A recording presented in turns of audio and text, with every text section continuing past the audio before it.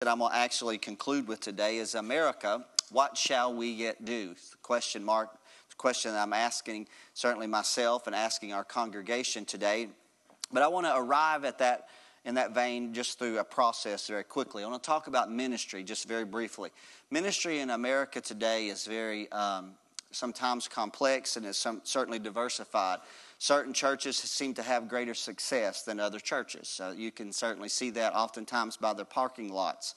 And it seems to me, this is my personal observation, that this is the ministry that has become the primary tool of many of the faster and the largest growing churches in our nation. That's personal need-based ministry. Personal need-based ministry. That's ministry that creates, first of all, an emotional response from people that are presently traumatized in their life situation. Because sometimes it takes having people respond emotionally. We are emotional people. And sometimes it takes casting that hook of emotion to get a response from somebody. And then many of those churches follow through and they help men and women through faith learn to manage their life situations more effectively. And I'm in no wise throwing a stone at that style of ministry today. I feel that pressure every Sunday. I know that it is necessary at some level in every church. Every church, you can't cut yourself off from the needs of people, from the basic human needs of people. You can't fail to recognize that people come to church with diversities of issues. You know, Paul wrote in the book of Corinthians, if you rejoice, we're going to rejoice with you. If you cry, we're going to cry with you, you know, and we're going to learn to adapt. But the reality is that style of ministry does not necessarily repair the breach in society that is partially responsible for creating the situation. And the question that I penned here to ask myself is, why are people coming to church so traumatized in life? You know, often that's what's bringing people back to church in our culture today, is that it's the trauma of life that they begin to look to God and look to the church for some type of assistance. And so, for some, my belief, the trauma is related to the breakdown in the morals, the virtues, and the values in the country. That's just me personally. You know, the reality is there is great plight in America. Can we be honest with that today? This is not in the sense just in the political scheme. I'm just talking about violent crime. I'm talking about the drug addiction and the drug-induced culture, the pharmakia spirit that seems to be pervading our culture. This is not something that is just on the east and the west coast. This is right here. This is a stone's throw from our church. It was just not long ago that there was a major crystal meth bust just across the street from our church facility. This is not something that we have to go looking for. This is something that's right here in our midst. People are falling prey to this seductive spirit. We are a nation that is being gripped by sexual perversion. And the byproduct of that is in our children and our children's children. We're a nation that is, unfortunately, more duly influenced by the entertainment industry than by the church. Is that right today? I'm just telling the truth. We are a nation that, unfortunately, has fallen prey to seeing many of our large corporations have fraud and take from people illegally. And we also see that in the government. Unfortunately, we have seen this. There's a loss of patriotism. There's a loss of family values.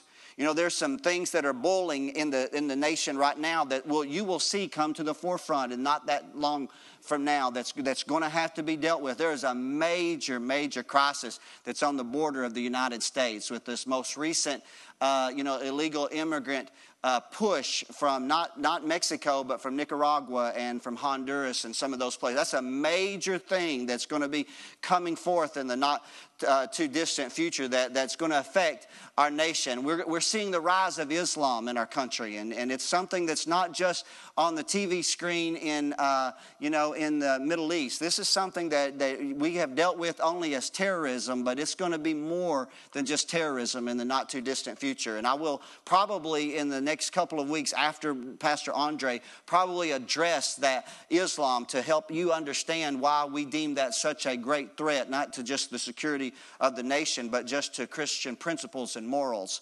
It is the spirit of Antichrist, and I will elaborate more on that for you. And so, and there will come a day when a nation that is $18-19 trillion in debt, there will come a day when those promissory notes will have no value, and there will come a day when it'll all have to be settled. And so there's a lot.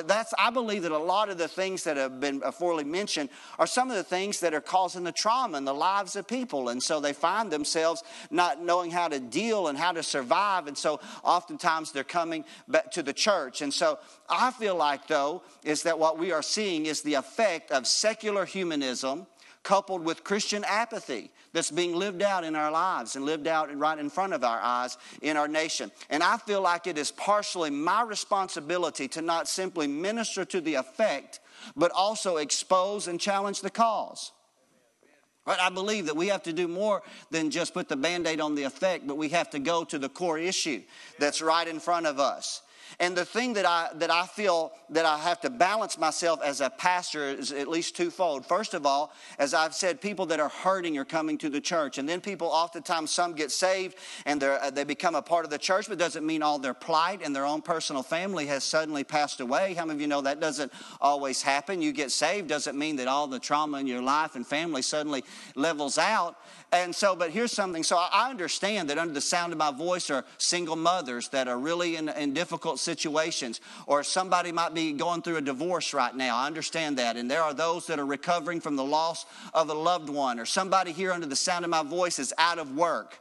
You know, whatever the difficult situation that you may be in, let me tell you, as a Christian, that still does not excuse you from your Christian responsibility of being sober, being vigilant, being faithful, and reproving the darkness. Just because you're down, just because you're in a difficult season of your life, does not mean that God does not expect you to be sober and vigilant and aware of what's going on culturally around you and reproving the darkness, which is what we are commanded to do in Ephesians chapter number 5. So here's my desire as a pastor. My desire as we celebrate Independence Day, my desire would be to minister to you a stirring, motivating, patriotic, yet deeply spiritual sermon. But here's my problem. I'm acutely aware of the lack of my education and my limited vocabulary that will greatly hinder that desire. I believe the product can be slightly and sometimes even desperately lacking.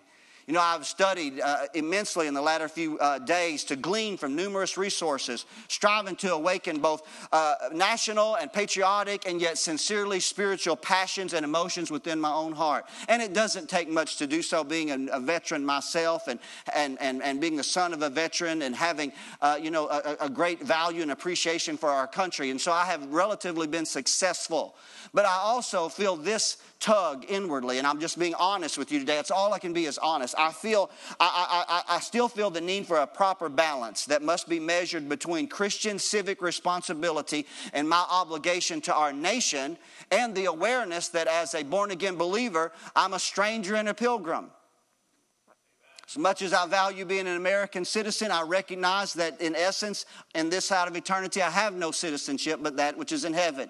So it's a fine balance that we must, maintain. The Scripture says, here we have no continuing city. But I am constrained by Scripture to value and respect government. And thankfully, by virtue of the freedoms that have been granted to us by our nation's founding fathers, not only can I value and respect government, but I can participate in government.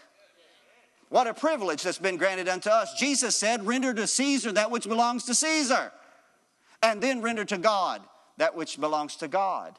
So I think that there is a way for us to be able to handle this dutifully, passionately, emotionally, patriotically, and yet deeply spiritual.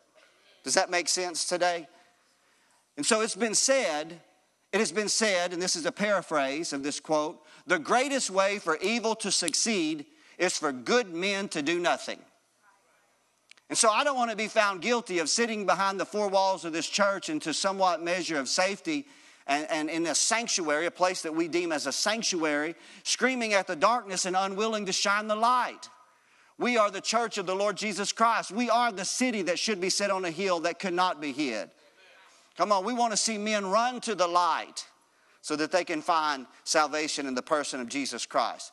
The reality is this: my constraint is bound to my lack of education in matters that I have deemed too lofty for myself. So there are some things I'm openly confessing to you that I cannot do nor say.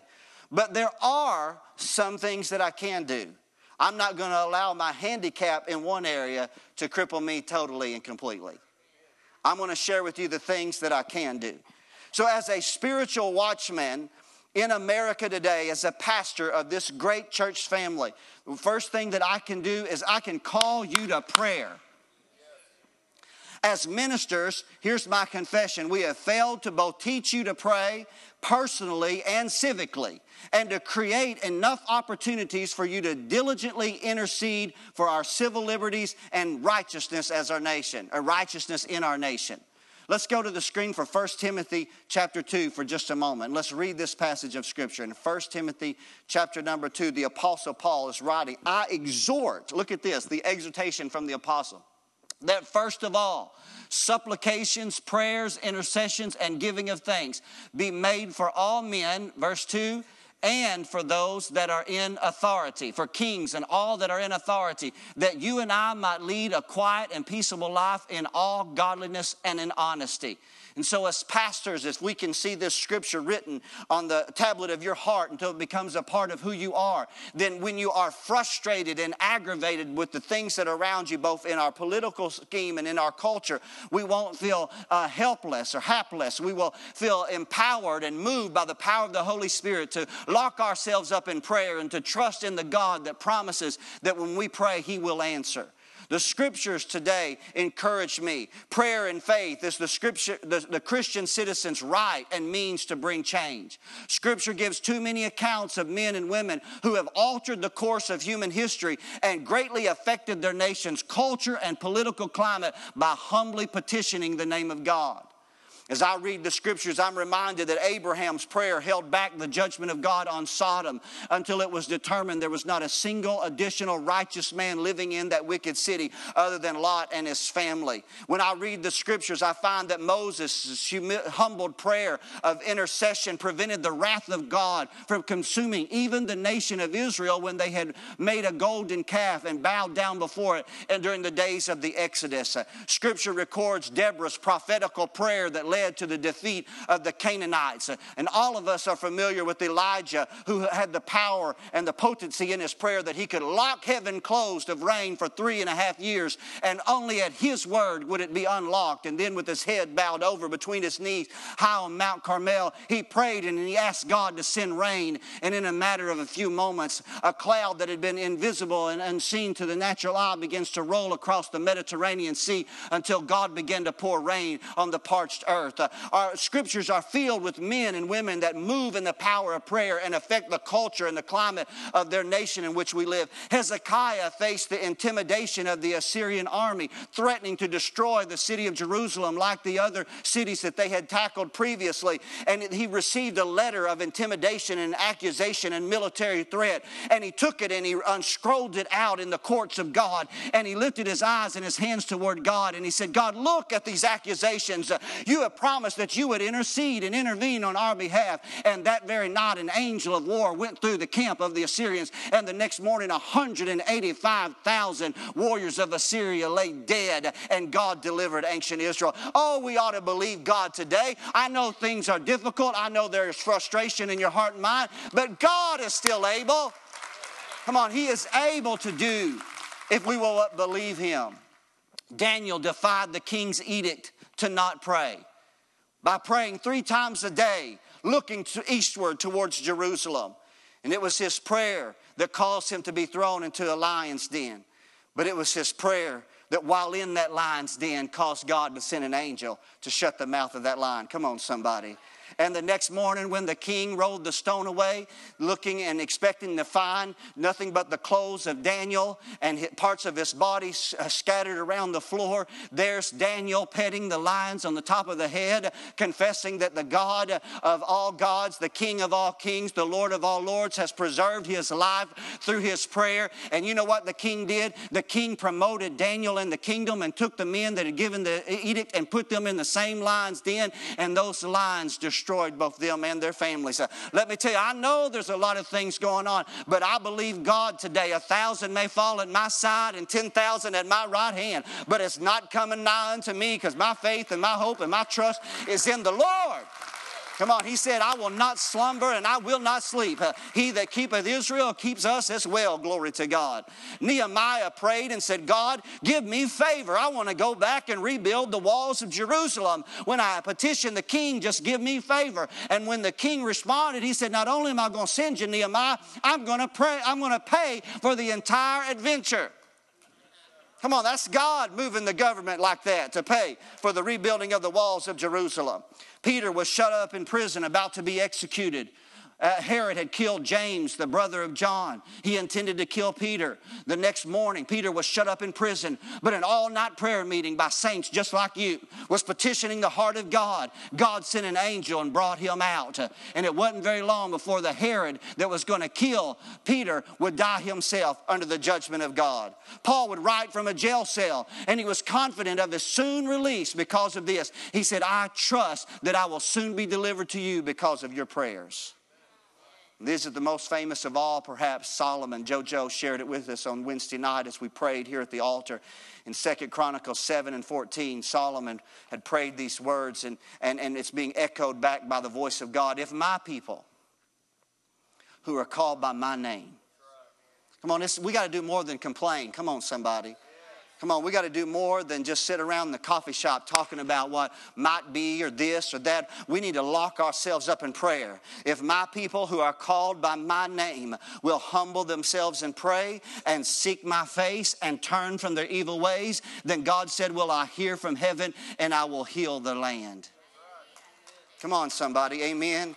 You know, I've studied just a little bit. There's a couple of stories that have just been in my spirit deeply, things that I've known of the past, and many of our founding fathers. You know, our founding fathers were men of prayer. And, you know, I penned these words, our founding fathers gave birth to this nation through the vigilance of prayer. Shall we not reclaim this nation through the vigilance of prayer? You know, our mind is filled with the images of General George Washington and Valley Forge praying for the protection in the hand of God. But I want to share with you just real quickly a story that has ministered to me over the years as I've contemplated the words of Benjamin Franklin at the time of the constitutional convention, the constitutional covenant, where they had come together for many weeks after the independence, after the wars being fought, and they're determining to establish the Constitution of the United States. For weeks and weeks, they had sat there and argued amongst themselves until frustration was so great. And it was Benjamin Franklin to ask for a right to speak, and he stood. He was the eldest of all the statesmen, 81 years of age. He was deeply respected. And these are his words that have been captured. It says, he writes, and he speaks to Mr. President. He says, the small progress that we have made after 4 or 5 weeks, close attendance and continual reasonings with each other, our different sentiments on almost every question, several of the last producing as many no's as A's, is methinks a melancholy proof of the imperfection of the human understanding. We indeed seem to feel our own want of political wisdom. Some we have been running about in search of it. We have gone back to ancient history for models of government, and we have examined the different forms of those republics which, having been formed with the seeds of their own dissolution, now no longer exist. And we have viewed modern states all around Europe, but find none of their constitutions suitable to our circumstances. In this situation of this assembly, groping as it were in the dark to find political truth, and scarce able to distinguish it when presented to us, how has it happened, sir, that we have not hitherto once thought of humbly applying to the Father of lights to illuminate our understandings? He said, in the beginning of the contest with Great Britain, when we were sensible of danger, we had daily prayer in this room for divine protection. Our prayers, sir, were heard, and they were graciously answered. All of us were engaged in the struggle, must have observed frequent instances of a superintending providence in our favor. To that kind of providence, we owe this happy opportunity of consulting in peace on the means of establishing our future national philosophy. And we have we now forgotten that powerful friend? He said, I have lived, sir, a long time. And the longer I live, the more convincing proofs I see of this truth, that God governs in the affairs of men. And if a sparrow cannot fall to the ground without his notice, is it probable that an empire can rise without his aid? We have been assured, sir, in the sacred writings, that except the Lord build the house, they will labor in vain that build it. I firmly believe this, and I also believe that without his concurring aid, we shall succeed in this political building no better than the builders of Babel. We shall be divided by our little partial local interests. Our projects will be confounded, and we ourselves shall become a reproach and a byword down to the future ages. And what is worse, mankind may hereafter, from this unfortunate instance, despair of establishing governments, be human wisdom, and leave it to chance, war, and conquest. Thus his request, I therefore beg leave to move that henceforth prayers imploring the assistance of heaven and its blessings on our deliberations be held in this assembly every morning before we proceed to business, and that one or more of the clergy of this city be requested to officiate in that service. Sincerely, Benjamin Franklin. They believed that they needed the hand of God. And I want you to know today, as frustrated as I find myself at times, and I know you feel the same sentiments, I believe God today, that God can do exceedingly abundantly above all that I can ask or think. And so if our founding fathers could not give birth to this nation without prayer, then you and I will certainly not be able to reclaim this nation without prayer. I challenge you to become one who prays for the sanctity and the safety and the repentance that's necessary in this land of America. Amen? Number 2, just giving you 4 little nuggets today of the things that I can do, limited by certain areas and perhaps by this one more than the others. Number 2, I believe we need to reprogram and re-educate. Because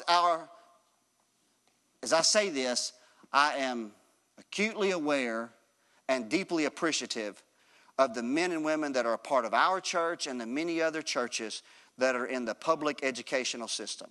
And you are salt and light. You are ambassadors for Christ, and you know that Pastor Brown prays with you because many of you have taught my children, and I thank God for the influence that you have made. But our public educational system has been stolen by the secular humanist. It's been stolen right away from us.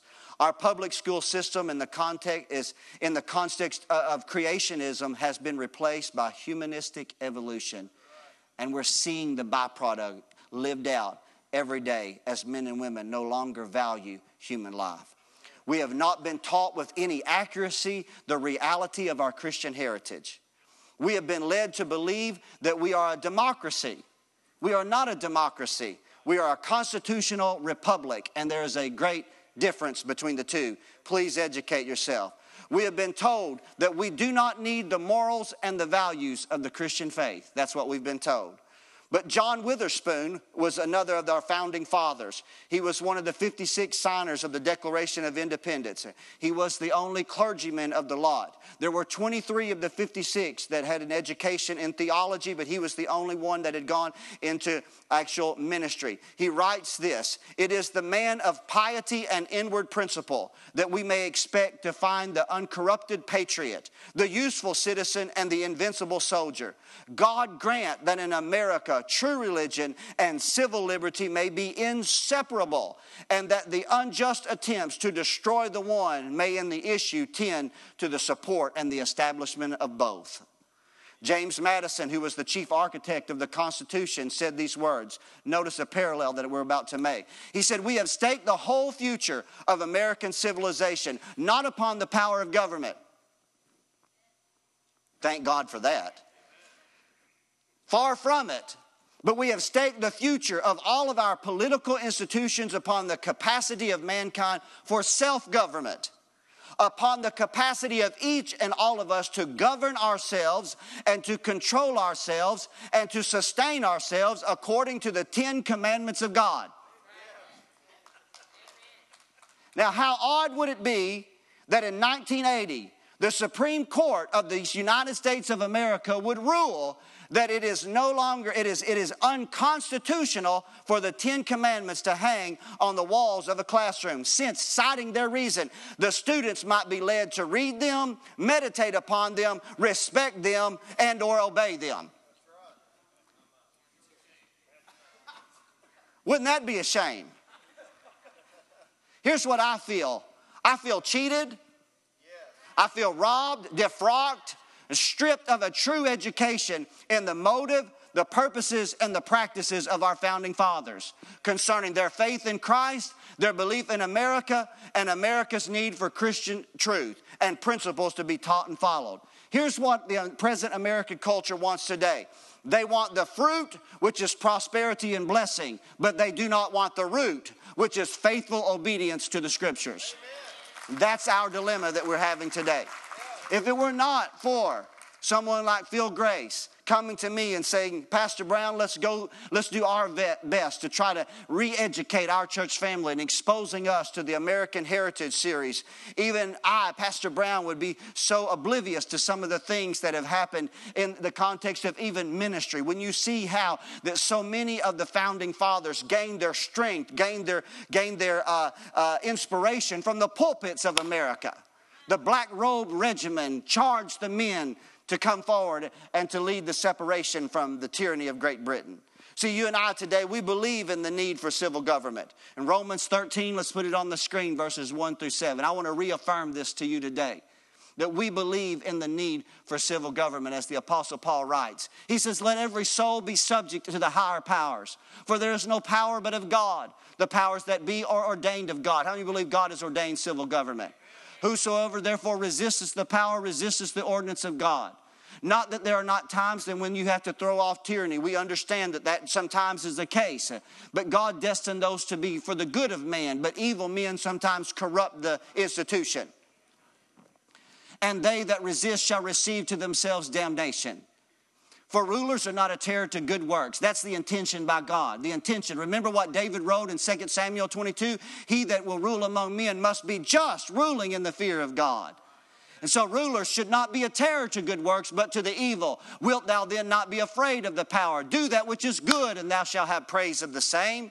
Verse 4, for he is the minister of God to thee for good. But if thou do that which is evil, be afraid, for he beareth not the sword in vain. For he is the minister of God, a revenger to execute wrath upon him that doeth evil. Verse 5, therefore you must be subject not only for wrath, but also for conscience sake. For this cause we pay tribute, we pay taxes, we reluctantly pay taxes. Let me say that again. We reluctantly at times pay taxes. But at the same time, we pay taxes because we know that there's a need for civil government. Come on.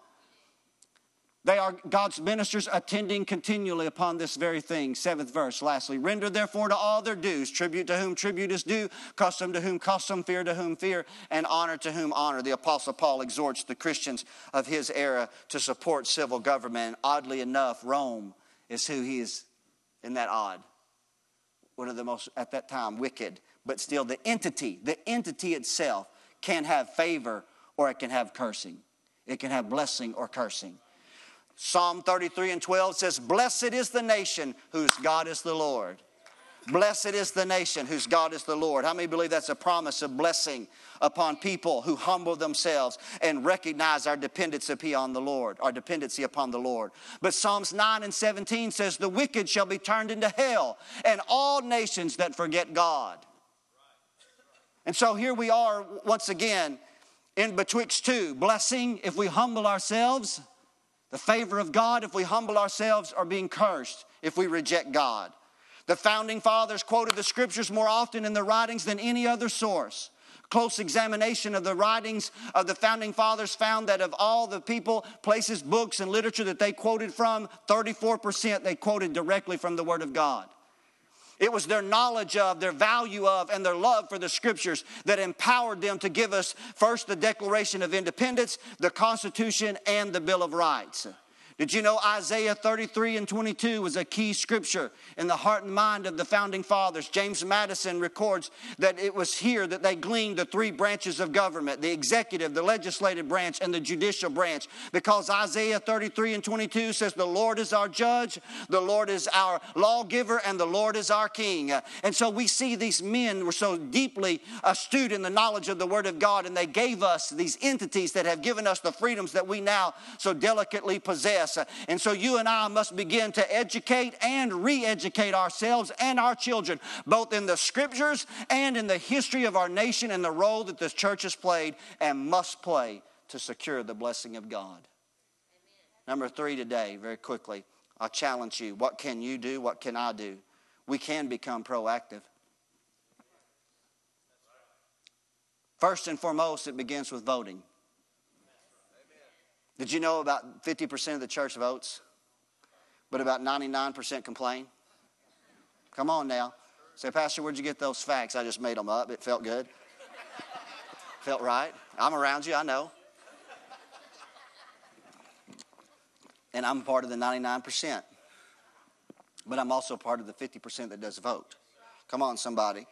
So here, let me say this. Out of apathy, we're failing to vote. Your non-involvement is silencing the voice of the church. Did you hear that today?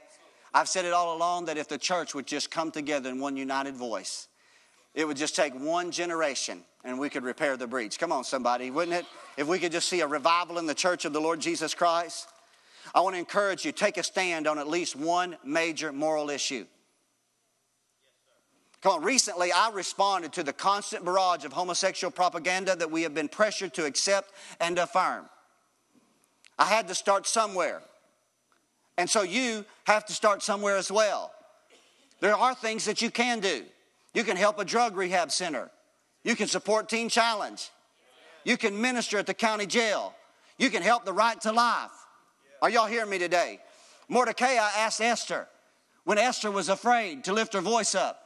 Mordecai, her uncle, said, Esther, he said, if you remain silent at this time, I'm going to believe deliverance will come to the Jews from another source. But he said, we're going to just believe that you have come to the kingdom for such a time as this. If ever there was a time in the midst of the confusion and the frustration and the division that's in our nation today, if ever there was a time for the church of Jesus Christ to rise and be strong, bold, to be filled with the brightness of the love of God and the light of the truth of Scripture, men are groping in darkness. What they need is the light of the Lord Jesus Christ to lighten their way. That's what men and women need. You and I have the answer. Don't sit quiet in the back of the coffee room when people are tearing down the principles upon which we need to build the foundation of our nation. Lift up your voice. Be the John the Baptist of your generation. Let the anointing of God fall upon you. If you have to reprove, you reprove. To God be the glory. Only when we reprove can people be convicted of sin.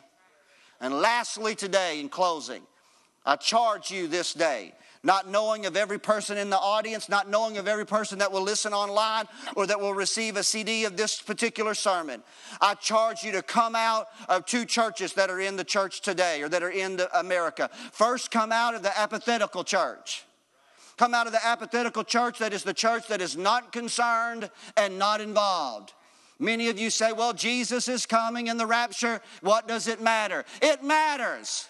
It matters. You know what Jesus said about his coming? Don't worry about my coming. Occupy till I come. Get busy. Roll your sleeves up. Get involved. Make a difference in somebody's life. Your activity is Christian routine and motion. It is nothing more than passive religious movement that is a stench in the nostrils of God. Are you a part of the church that is too accommodating to reprove its cultural morals? I'm not going to be a part of that church. I'm also calling men and women out of the apostate church as well.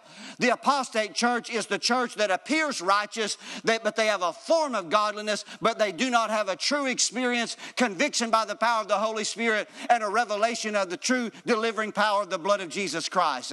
That's the church that affirms what Scripture condemns. That's the church that has no true anointing nor accurate understanding of the Scriptures. That's the church that John said they went out from us, but they were not of us. Come on, I'm not holding hands with everybody and singing Kumbaya. Come on, I know I want to be only standing with men and women that my heart is knit together in faith and love. And that's men and women that believe in the basic tenets of faith.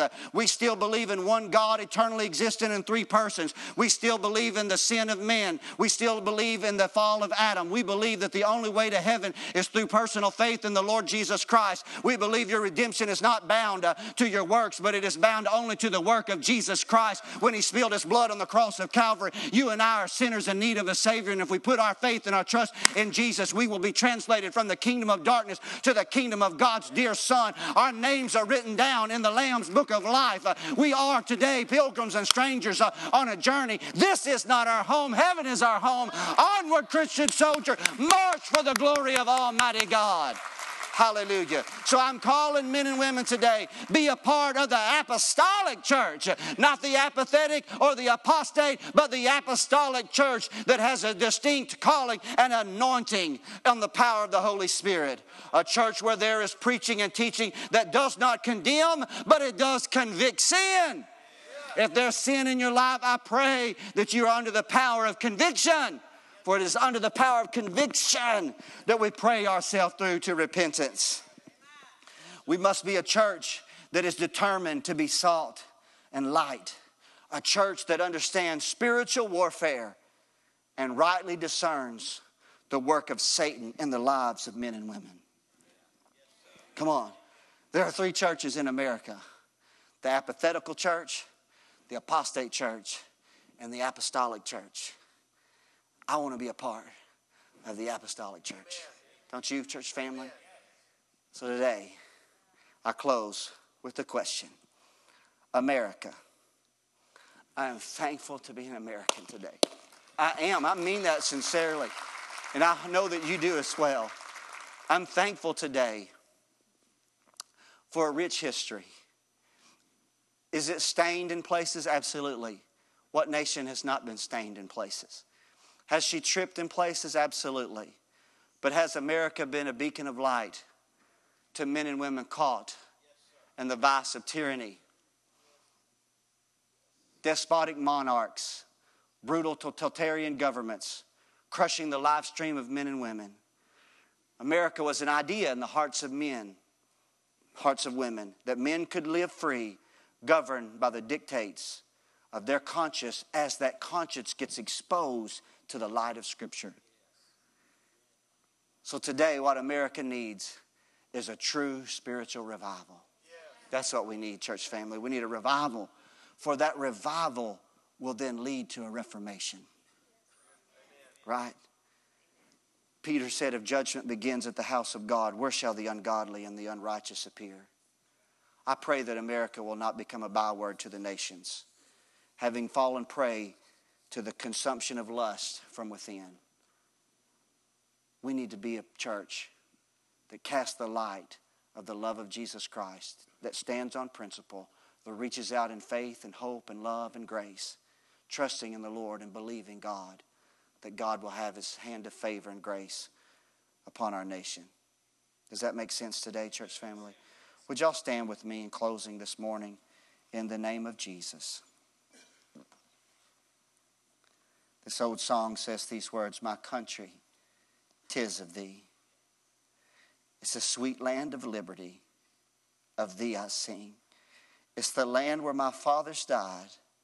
It's the land of the pilgrim's pride. From every mountain side, let freedom ring.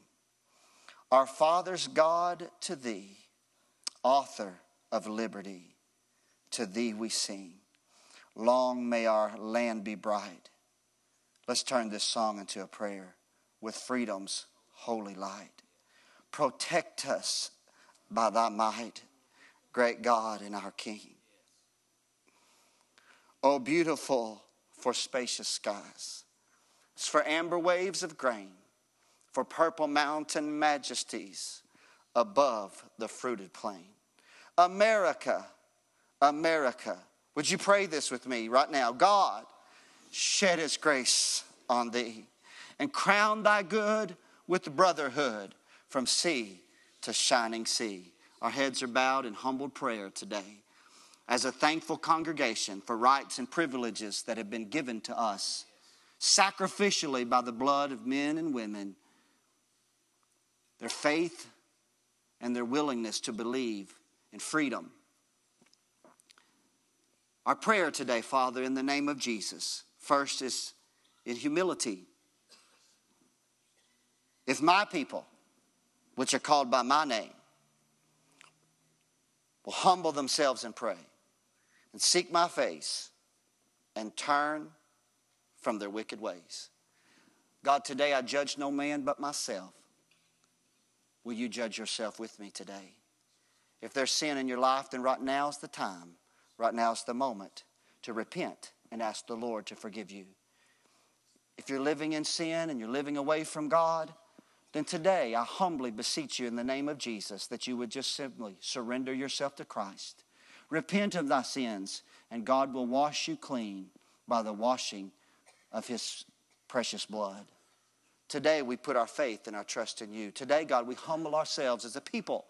We humble ourselves as a church. We pray today, Father. We are acutely aware, my Father, vigilantly, soberly aware of the trauma that's around us.